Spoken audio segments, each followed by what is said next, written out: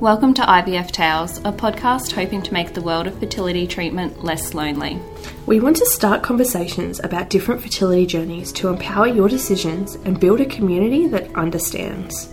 Each week we will speak to someone whose journey to having a child has taken a little bit more than a few vodka cruises. We are your hosts, Tiffany and Amy.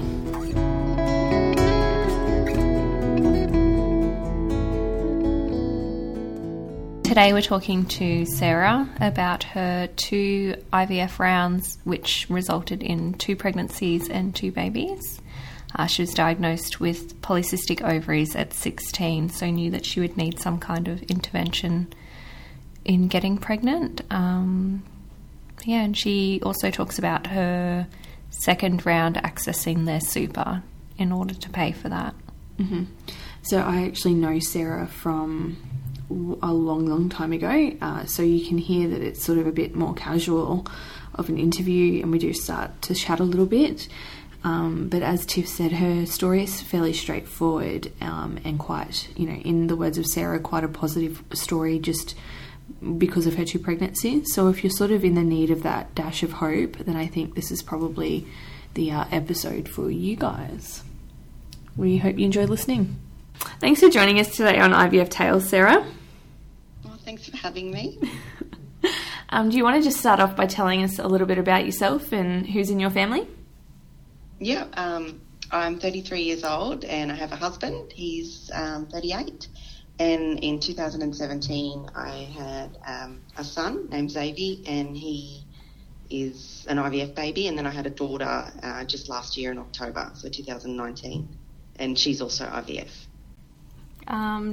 So do you want to start us off with your fertility story and what that looked like for you? Yeah, no worries. So when I was obviously like a young girl, like 16, 17, I never got a period. And so it got to about the end of grade 12 and my mum was like, oh, we should probably, take you to the doctors. I went to a specialist and I got diagnosed with polycystic ovarian syndrome.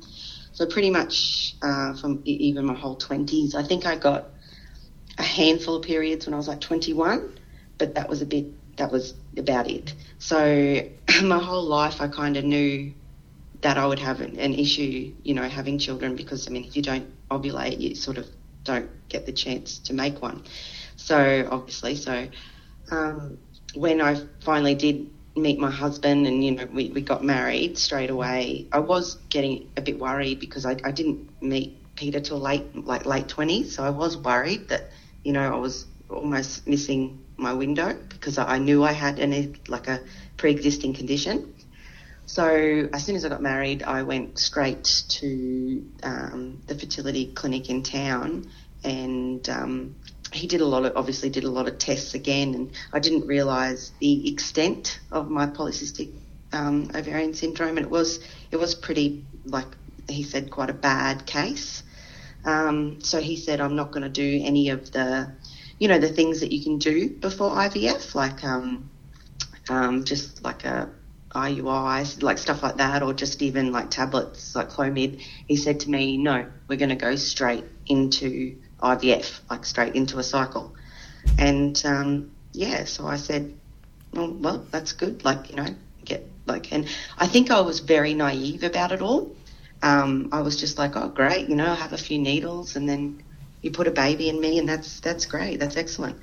I should obviously have done more reading and research on it because it's not as easy as that. And like the emotional and mental toll it takes on you, all the needles and stuff. So I do remember the first day I got my drugs. My father actually came with me, and I remember just feeling so overwhelmed, like really anxious and overwhelmed, and I just couldn't believe, I had to do all that while other people were just having sex and making a baby, like, I guess the easy way, it seems. Mm-hmm. So I started the needles, and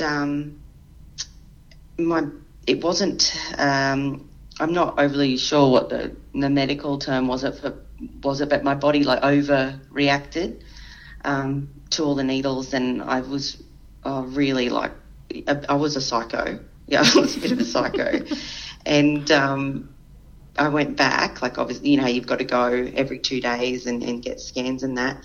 And I went back, and just before egg pickup, it had gone all haywire and he just cancelled it. So I felt like I'd done all that work and got over all that anxiety doing it for like nothing. There was no result. It was just like a cancelled cycle, and you know, that was it. It was so disappointing, and like really disheartening, like to feel, because the needles like it made me feel sick as well. Yeah. So that was it really. And then he said, you know, we'll try again, and I think he forced on like a bleed from all the medication I had, and then I went again. I think I was on needles for about, I think it was like nearly 49 days, like including the cancelled cycle, before I actually got to my first egg pickup. Wow. And by this stage I was worn out. Like just physically and mentally I felt worn out. And probably also because I didn't prep myself well enough. Yeah. Like I didn't really know much about it. Maybe if I had have had, you know, researched it and known that it can make you feel sick and it can make you feel lousy and psycho and emotional, I may have been able to prep myself a bit better, but I didn't. So by the time it finally got to egg pickup, I was just worn out, and then I think the first egg pickup I got 12 eggs, and I thought, oh great, you know, that's fantastic, you know. And then every day, you know, when the scientist rings you, they said, oh, you know, you've lost another one. And so we got to the final day for the transfer, which was Friday, and they put me in a little like side room, and I could hear other women in like the booths kind of thing. They were crying, and I thought, oh well, this isn't the right section to be in. Like something's not going right here. Yeah. And I knew I was only down to one embryo left out of the 12. They'd all succumbed. And he came in and he just said, oh, this is a medium grade one. It's not looking too good, but it's all we've got. So he just said, oh, we're literally just going to shove it up there and hope for the best. That's what he said to me. And I was like, oh, okay, well, all right. That sounds okay, I guess. Because I was so naive. I didn't really know. And at the time, I didn't really know anyone close to me that had done IVF either. Yep. So I was like, oh, okay. And he just, well, it's kind of like he said, it's there's nothing romantic about it, is there? I just love his terminology. I'm just going to shove it up there and we'll see how we go. Yeah, and I was like, oh, okay. And then I remember after it, I kind of walked out, and there was all these ladies that must have done many transfers, because they were just back in their work clothes, you know, back to work. They, you know, and I was looking around, and I was so scared that it was going to fall out. Like, that's so cute. Yeah. It sounds so silly, but I was just so scared it was going to fall out.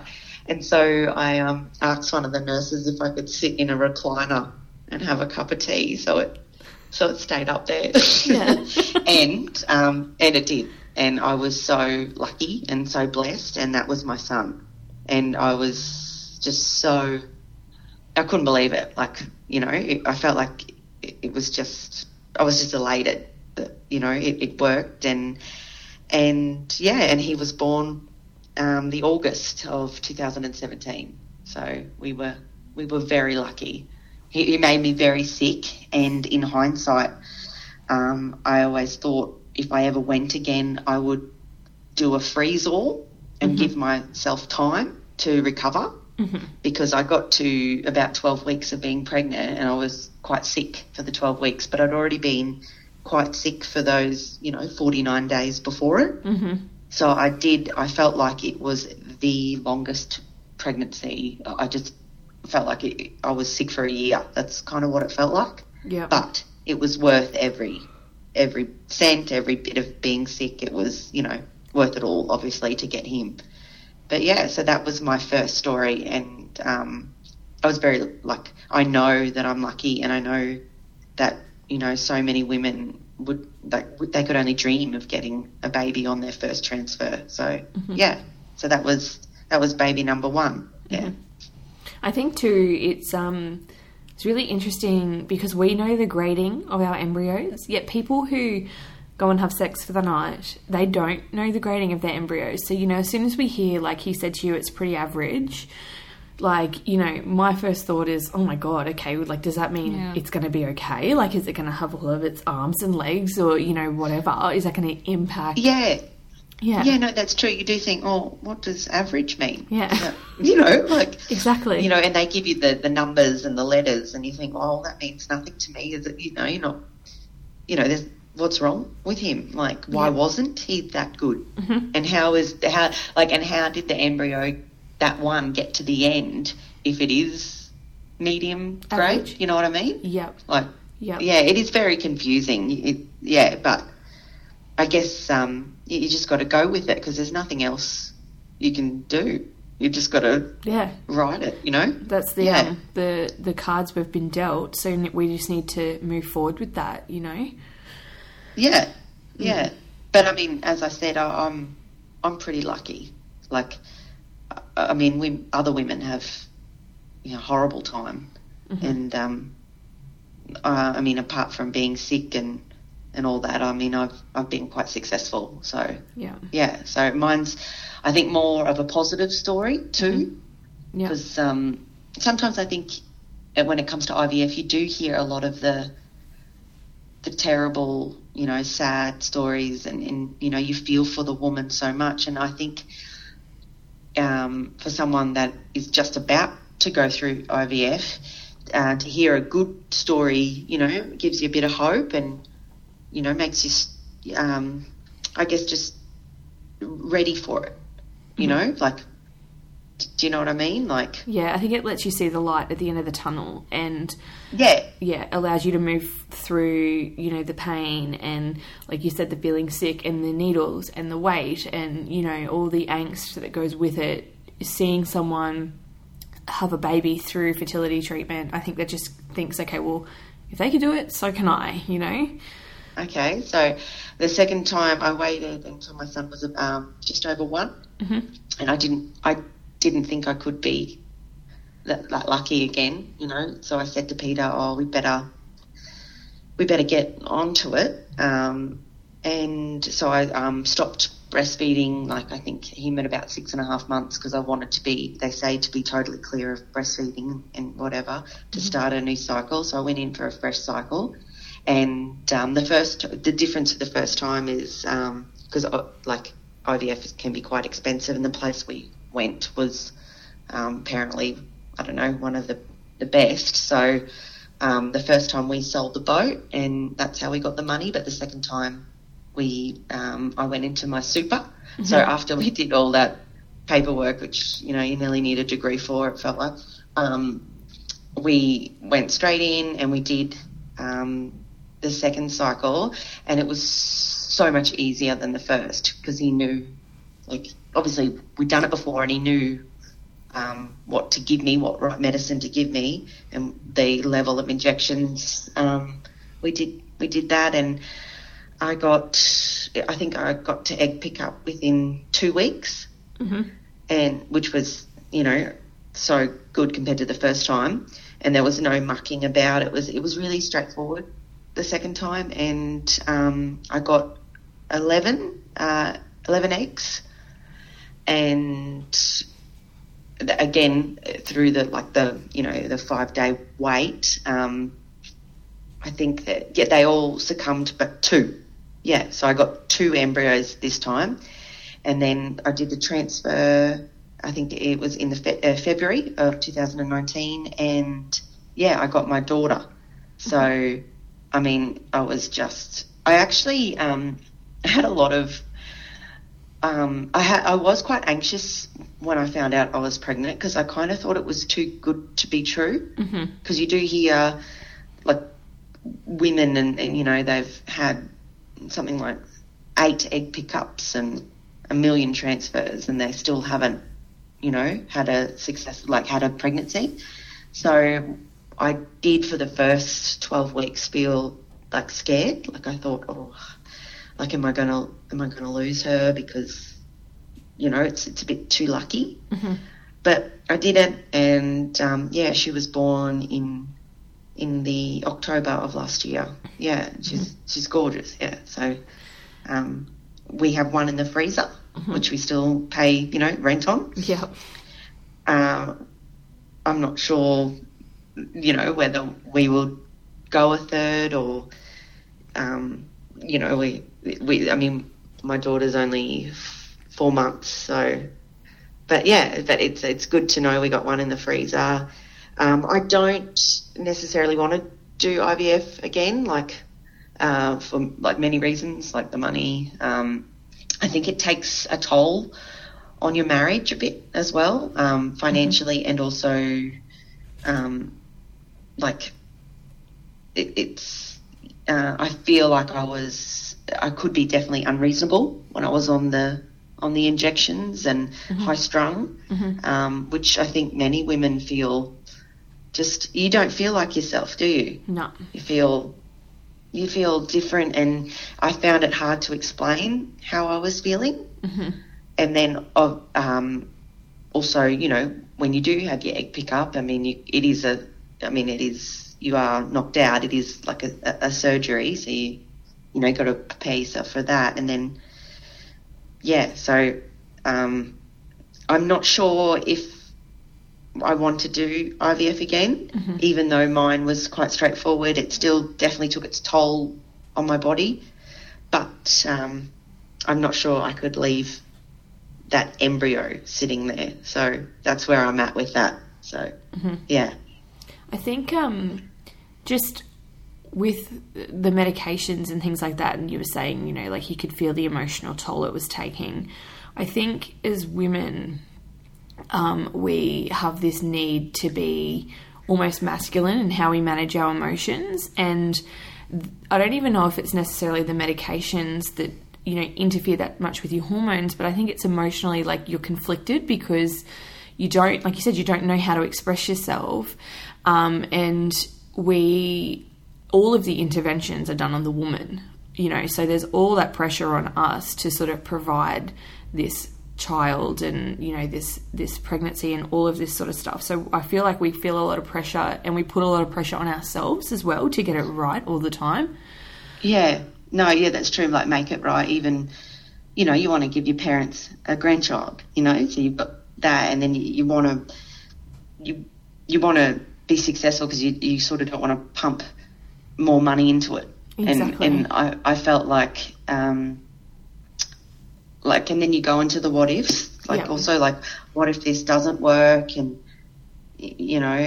I'm childless, and for me, then this is just a personal opinion, a personal feeling. I felt like I didn't think I'd be able to cope with not being able to be a mother. If it had have never worked, and I was just I guess a married couple, no children, I just felt like that to me would have been a massive failure for my life. Yeah.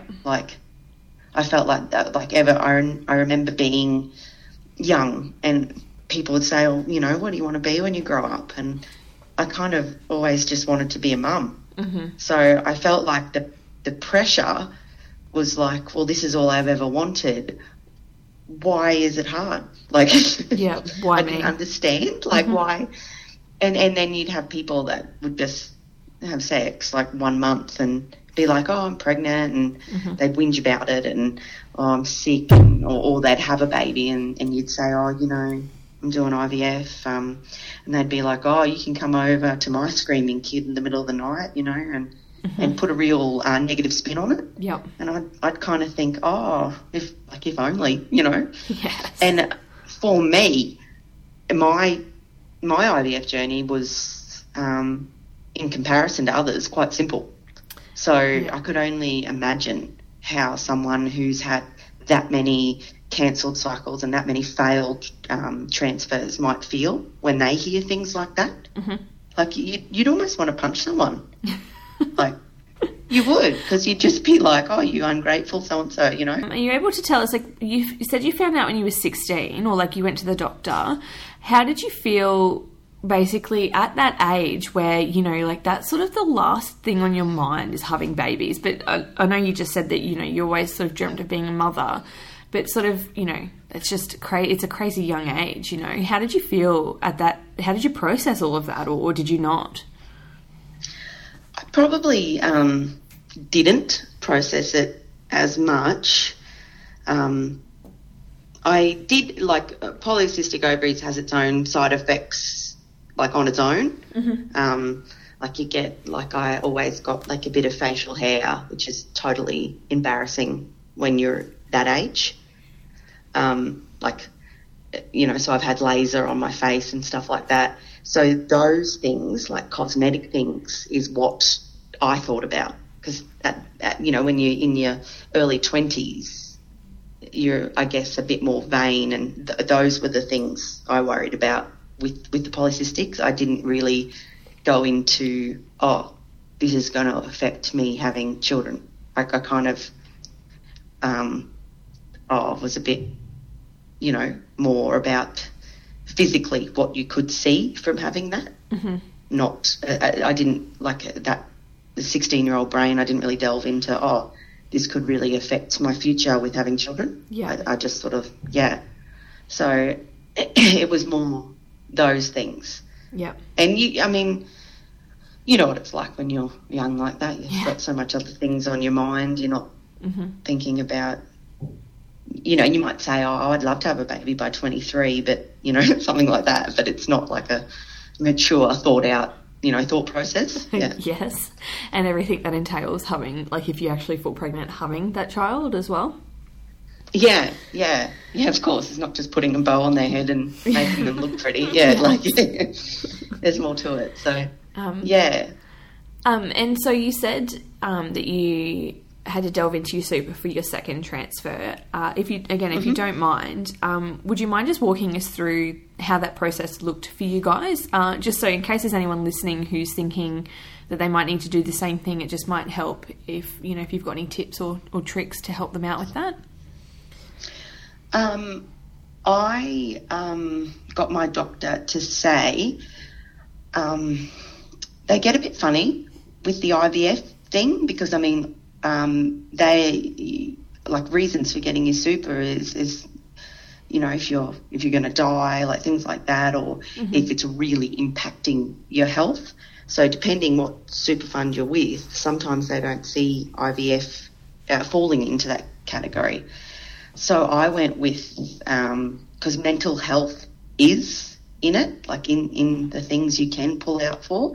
So I got a letter from my doctor saying that it was impacting on my life, like the stress in my life to function and come up with the money and all these things in order to have a child. And if I didn't find the money, you know, I wouldn't then, with like a mental sort of, my anxiety or whatever would cause me, like, not to work and for it to really affect my life. So that's how I got it. But I did get knocked back the first time. Like, it wasn't an easy process. It wasn't just like one form.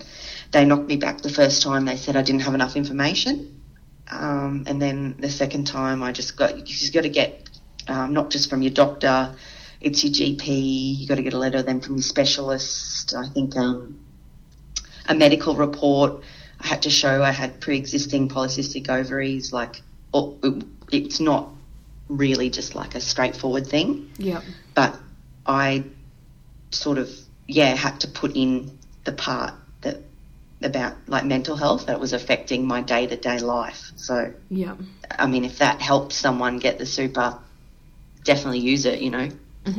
Because, I mean, it is unfair, I think, that people like us have to pay for it. And then if you choose to have your baby privately, I mean, there's an extra $3,000 on top of that. So, I mean, it is an expensive venture for something that people just have sex for free in their bed. So, romantically one night. Yeah. Pete had to go, obviously into the little room and give his sperms in a cup, and he was so uncomfortable with it all. And I said, "Oh, you're uncomfortable." Oh, I love that. So how did it, you said that, emotionally you weren't that great and all of that. Did they do any tests for Pete at all? Like testing his sperm prior to you beginning IVF to decide if you needed to do ICSI or not? No, he actually had like 99%, like really high scores for mobility and quality of his sperm. So, we were pretty lucky in that sense that it was just one person, not because a lot of couples find out that it's both of them. So for us, it was just me. So Pete's part in it was pretty, well, I would say easier than mine. He just had to, give his load and then move on, go to work. Collect his sample, I think is what I like to say. But he's just that's what I'm looking for. Yeah. He's just jacking off into the cup, like that's all he's doing, really, isn't he? Well, pretty much. Yeah. He said that they gave some weird movies too. He said that one of them turned into a musical in the middle of it. Oh my goodness. He was very confused. I think that would have the opposite of the desired effect. Yeah, I think that's hilarious that he actually watched them, because I know with Ezra he just watched his phone. Like I think he went onto some website, and so I find that really interesting that he actually like selected a DVD the nurse came with like an old school DVD case with all these choices. And he was like, "Oh, okay." And he said he put one on and then, started the process. And then all of a sudden, they all started singing and dancing, and it kind of went into some sort of weird porno / musical. And he said he was totally confused with what was happening. Oh, that's so funny. Oh, man, that's so great. I love it. Oh, well, I hope he obviously ended up getting that sorted out for you then. So yes, yeah, and the children definitely look like him. So cause there's always that thought, because I do remember the first egg pickup. I woke up, in recovery, and there was a man next to me in recovery, and his name was Peter. And he was an older gentleman with a young Asian lady, and they were going through IVF. And I remember one of my first thoughts was, "Oh, I hope they get this right." Because I always think there's always there can be some level of human error, in anything. And I was like, "Oh my God, I hope they get the right Peter." I was just I remember lying there thinking it, "Oh, I hope." But it's totally my children rational. Look like my Pete, so I've got nothing to worry about. Yeah. But I remember Ezra joking when I was pregnant that our baby was going to come out looking like our fertility doctor, because maybe Ezra's sperm was just so bad that our doctor was like, "Here, mate, I'll help you out." There's an episode of Law and Order on that. Oh, is there? Yeah, you do think weird things, because it's not I don't know, and you hear all those crazy stories in America where they've put the wrong embryo in and stuff, and it does, it's not a serious thought, but it does play on your mind slightly, you think, yep. You've got to get this right. We were just saying the other day that you could not pay me enough money to be the scientist that's choosing the sperm and injecting the sperm into the egg or doing IVF, and just having that responsibility. I couldn't handle that. It's like being one of those people that direct the planes and things like that in the tower. I can't do it. It's too much pressure. Oh, it would definitely, that job, I reckon it would have a lot of, there's a lot of pressure on you, and it would be a stressful job, I think. And then you've got people, I'm not sure how much contact they have with patients, because they are more the scientists behind the scenes. Yeah. But, you've got people's dreams in your hands. Yeah. People have put everything into it. I mean, some women, I know a girl that was up to $90,000 she'd spent on IVF. And, that's an enormous amount. And, and that's what they're trying to create. So I do think that it would be quite a stressful like profession. It would be, for sure. Yeah, definitely. So how did you think IVF impacted on your marriage and your relationships around you? So maybe with your friendships or your family and things like that. With my marriage, I did feel, I felt like, I think personally, I felt like not a failure, but like it was like a drama just to do something that to Peter, like, because Peter knew nothing about any of it, like, you know, this massive rigmarole to just sort of make a baby, and he didn't really understand. Like, I was like, no, we got to go now. Like, we got to get the referral now. We got to get it started. And I had this big thing because I was 29, about turning 30. Yeah.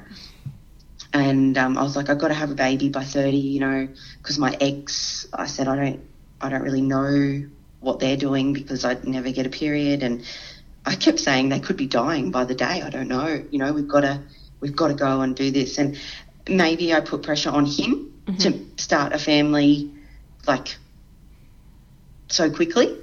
Like, maybe he wanted a bit more time because, you know, the communication kind of went down because I just had in my head what I wanted and what I needed to do.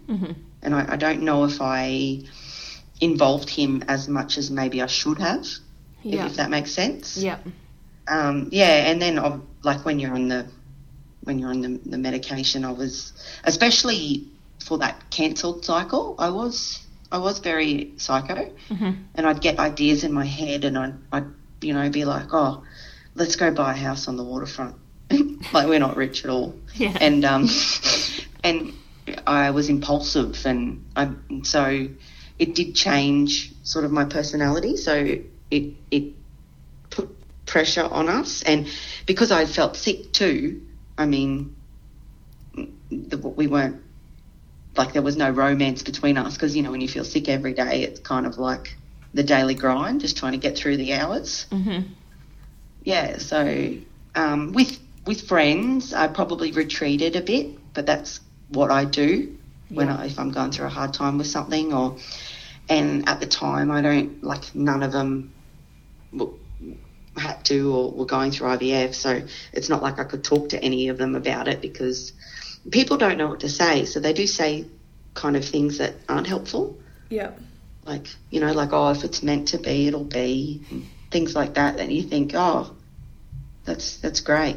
You know, did you just pull that out of a sayings book, or, you know, like, it's got nothing to do with anything type of thing. And I know they're trying to be nice, and it sounds harsh, me saying that, but I think when you're full of hormones, you do kind of think things like that, like, oh, yeah, thanks for that, you know. Yeah, I'm just going to take that up and shove it up my vagina and make a baby with that. Thank you so much. You know? Yeah, and, like, I don't know, like, like, different patients would come into work, and I was quite open about, like, it wasn't a secret. I'd be like, oh, yeah, I'm doing IVF. Probably because I didn't really, as I said, know. I didn't research it that much, and I didn't know that much about it when I first started. So I just sort of tell people, yeah, I'm doing IVF, and they'd say things like, oh, you don't need that, just relax and eat well. And I'd be like, oh, okay, I didn't think of that, you know. Like, also, like, I mean, you could be in a same-sex couple, like, and they wouldn't know that unless, like, you told them, you know. Yeah, that's exactly right. Yeah. So, but again, I think some people, they're either too stupid to be malicious, or they really don't know anything about it and they don't know what to say. Yep. So they just sort of say anything, which isn't their fault really at the end of the day, because I myself went into IVF not knowing that much about it. I thought, oh yeah, a few needles, and then the baby just grows in there, and that's great. You know, I was so naive. So yeah, I didn't understand the process, and I don't think a lot of people do. I remember seeing you actually at the fruit shop that day with Ezra. I don't know if you remember this, but yeah, I do. Yeah, and I was talking to you about it, and, you know, I said, how are you feeling? And you said, it's been the longest pregnancy in the friggin' world because, you know, blah, blah, blah, and you went through it all. And this is at the time where Ezra and I were trying madly to fall pregnant, and obviously nothing was happening. And I walked out of there and I thought to myself, you know, thank God we don't have to go through IVF. Like, poor Sarah, that sounded terrible for her. Joke's on me. A couple of months later, that's exactly where we were. So, like, that has always, like, that little, like, you know, bumping into each other has always sort of stuck with me, because it's kind of like, you know, like, I think I drew on that quite a bit when I was going through that, because it was like, and I think I actually ended up messaging you over Facebook, or... No, you did. Yeah. You did message me. Because I was like, I don't know anyone else. I think people like you, I think it's harder, because I was lucky in a sense that I knew what was wrong with me. Yeah. So I was like, from a young age, I always sort of had in the back of my head, I guess I'll, you know, if you don't have a period, really, I guess I'll need help falling pregnant. Yeah. But see, some couples like yourself, I mean, I'm not sure how long you tried for, but that would be frustrating to be trying and thinking, oh, why isn't this happening? Yeah. And then you go to the doctor, you go to the specialist, and you find out what's wrong. Mm-hmm. And you think, wow, I could have been doing this, you know, a year ago or 2 years ago, instead of, you know, fluffing around every month when it was never a chance. Yeah, just relaxing. Just trying to let it happen, eating well. Yeah. Yeah. Yeah, so I think I would have been more frustrated with like, you know, as some couples are just like unexplained infertility. Yep. I would be more frustrated with that diagnosis than me myself having something. Mm-hmm. Yeah, so... Yeah, I think you've probably got for those couples. You've got your answer right there in front of you. So I think it's really like, you know, it's like, all right, well, this is the only sort of way around it. So let's just get cracking, sort of thing. Mm. Yeah. So were you fairly open? I mean, I know I just talked about, you told me, but were you fairly open with everybody else in your life that you were going through IVF, like your close friends and things like that? Yeah, I was. I'm probably less open the second time. Yeah. But for the first time, I was like every patient that walked in, they'd be like, how are you? What have you been up to? And I'd be like, oh, I'm doing IVF. So maybe almost a bit too open, like, because then you open yourself to sometimes silly comments or sometimes hurtful comments that the person doesn't mean to say. Mm-hmm. Like, and then you get those comments like, you know, oh, kids, you know, why would you have them? You know, people that complain about their life, and you think, oh, okay. Yeah. And it kind of makes you a bit angry, and you don't want to feel angry. Like, no one wants to feel angry towards someone, you know? So, yeah, I probably, the second time was, I didn't, like, I still told family and close friends, but it wasn't like I was going down the street like the first time, sort of telling everyone. Yeah, yelling it from the rooftops that you're going through fertility treatment. Yeah, and sometimes I do have to tell people now, like, that I haven't seen in a while, because this is very random, but when I first went through the first round, my voice changed. And I thought, I didn't think much of it, and I asked the IVF man, and I asked my obstetrician when I was pregnant, and he said, it could just be with the hormones, and it'll all be good when you have the baby. And then some people, like, I Googled, and like my obstetrician said, sometimes when you have a baby boy, your voice goes low and croaky. Okay. Anyway, since then, it hasn't sort of fixed itself. So I've been to, like, specialists like ear, nose and throat. I've had a camera down. If I overuse it, no volume sometimes will come out. Mm-hmm. And I've been to all these specialists, and the only thing they can sort of put it down to is IVF, because that's when it started. So if I see someone, like I saw a friend that had been living in Canada, and she was like, whoa, she's like, oh, what's wrong with your voice? It's so low, like you got a cold or something. And I was like, oh no, this is how I talk now, because it's been nearly over 3 years. Yeah. I'm like, no, this is my voice now. And I have to go and sometimes tell that story, you know, and so sometimes I have to say my IVF story just because of my voice. So I don't know if any other, I've don't know anyone else that did IVF that's happened to, but it happened to me. So Yep. I don't know if that helps anyone out there. That's Like, really yeah, fascinating. so it still hasn't come back, so they think that I might have to see a speech pathologist Wow. now. So Hmm. yeah, so I'm not really sure what was going on there, but that's something to do with it too that you don't hear about. It'll be interesting to see if anybody else has experienced that as well, I think. Yeah, it's odd. Mm. I haven't, I've Googled and stuff and I haven't found much about it, so Yeah. I'm not sure.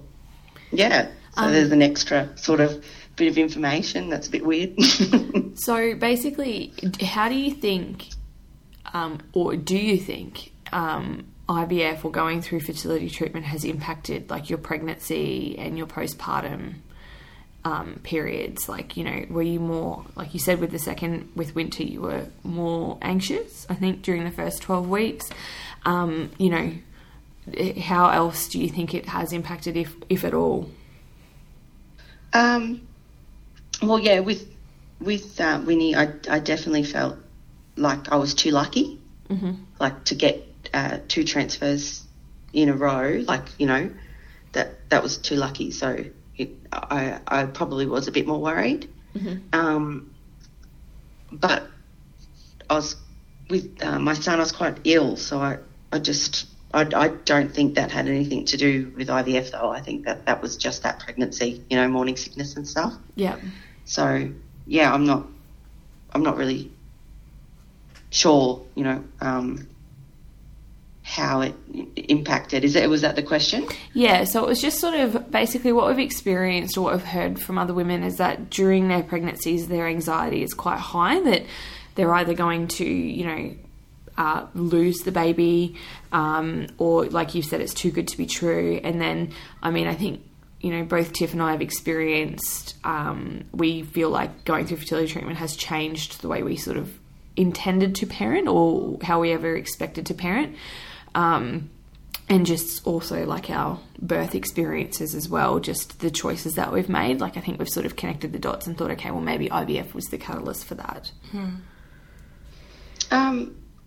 I definitely, I don't know if I had naturally conceived, if I had have felt this way, but I definitely feel blessed. Like, I look at my babies and I am so lucky.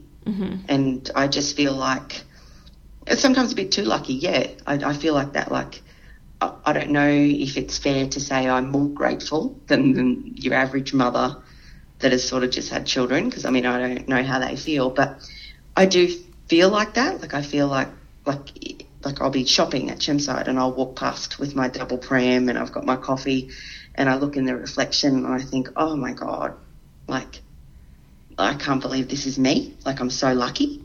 So whether that has something to do with IVF or that's just who I am as a person, I'm not sure. Yeah. That's interesting. I think you've just made a good point there, because, I mean, because we've been through fertility treatment, we don't know if we would be any different if we had have conceived naturally.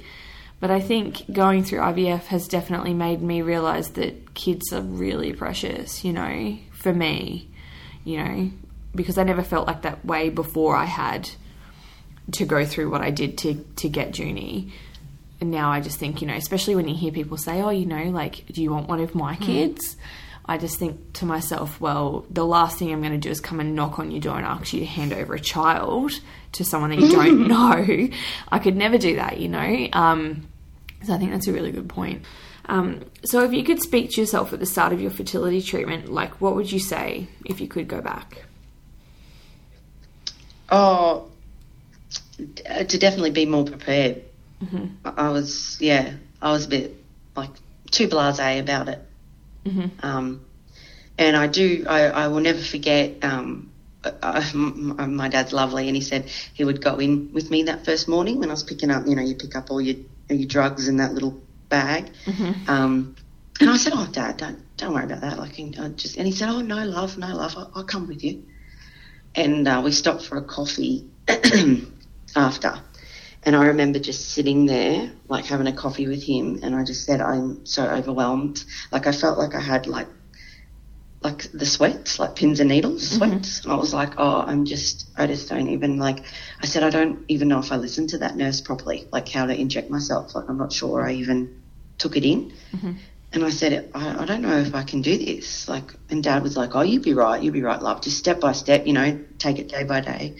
And I remember thinking, oh my God, this is so full on. Like, wow, I don't. And the medicine, like, it seems so much when they give you that big bag at the start. Yep. You know, because it's got everything, like the things you inject and your pessaries and this and that. And I remember thinking, oh my God, like, I don't even like taking a Panadol when I have a headache. Like, I was like, oh my God, this big bag of drugs. So to have stopped the sort of freak out I had, I would have researched more, maybe gone to, because they do have information nights about it, maybe gone to one of them and prepared myself better than just sort of saying, like, I walked in and that day was like, oh no, these are your results. My IVF man was very matter of fact. He's not into, like, he won't hold your hand through the process. He's just facts. He gives you a certain amount of time and then he closes up your folder and says, all right, team, see you later. And you've got to get out, you know. So I would have prepared myself more and read about it, and so I wasn't so freaked out, I guess, day one. And I just said, IVF, you will go straight into that, don't worry about Clomid or anything, you know, like, because that was his advice. And I thought, yep. And I didn't realise it was actually quite so intrusive, like even the scans every second morning, you know, they're internal. Yeah. That here I am thinking, you know, you just have a normal ultrasound, and it's not like that. And actually the opposite, when I was pregnant and I went into my obstetrician, he said, all right, we'll have a look. And I took my underpants off and I got them to my ankles. And he's like, whoa. He's like, are you an IVF girl? And I'm like, yeah. And he's like, no. He goes, we go through the sunroof here, put those undies back on. So, to just imagine, they think, oh, this silly little blonde girl. But yeah. I laugh because I was exactly the same. So, and then when he sort of, I think because our first scan was so early, he went to give me, I think he had to give me an internal, and he just sort of went to pop it in, and I was used to my fertility specialist handing it to me and me putting it in myself, so I've just like grabbed it off. Oh yeah, because and especially because you're doing it like every second morning, you do get used to it. Yeah. So you would have done that for sure. Yeah. I did. But yeah, so I'm glad I'm not the only one who did something like that. So that's good. Yeah, but I with the second pregnancy, like the second round, I had a little bubble on my placenta. So my IVF man sent me to like a specialist, like ultrasound clinic in town. And so she went to do an internal, and because I was so used to, like the opposite to you, I was so used to him putting it in, I just lied there and like stared it up. And she's like standing there with the thing. And she's like, oh, you're gonna pop that in? And I was like, oh, I was waiting for you to do it. So it's just embarrassing moments all around, yeah. Oh, it's hilarious. It's great. That's really, I mean, that's just part and parcel of it, I think. Yeah. Yeah, well, that's just how it is. But you got to laugh too. Yeah. Well, I think that's everything. Tiff, is there anything you want to add? Nothing. Well, thanks so much for joining us today, Sarah. Oh, no, thanks for having me.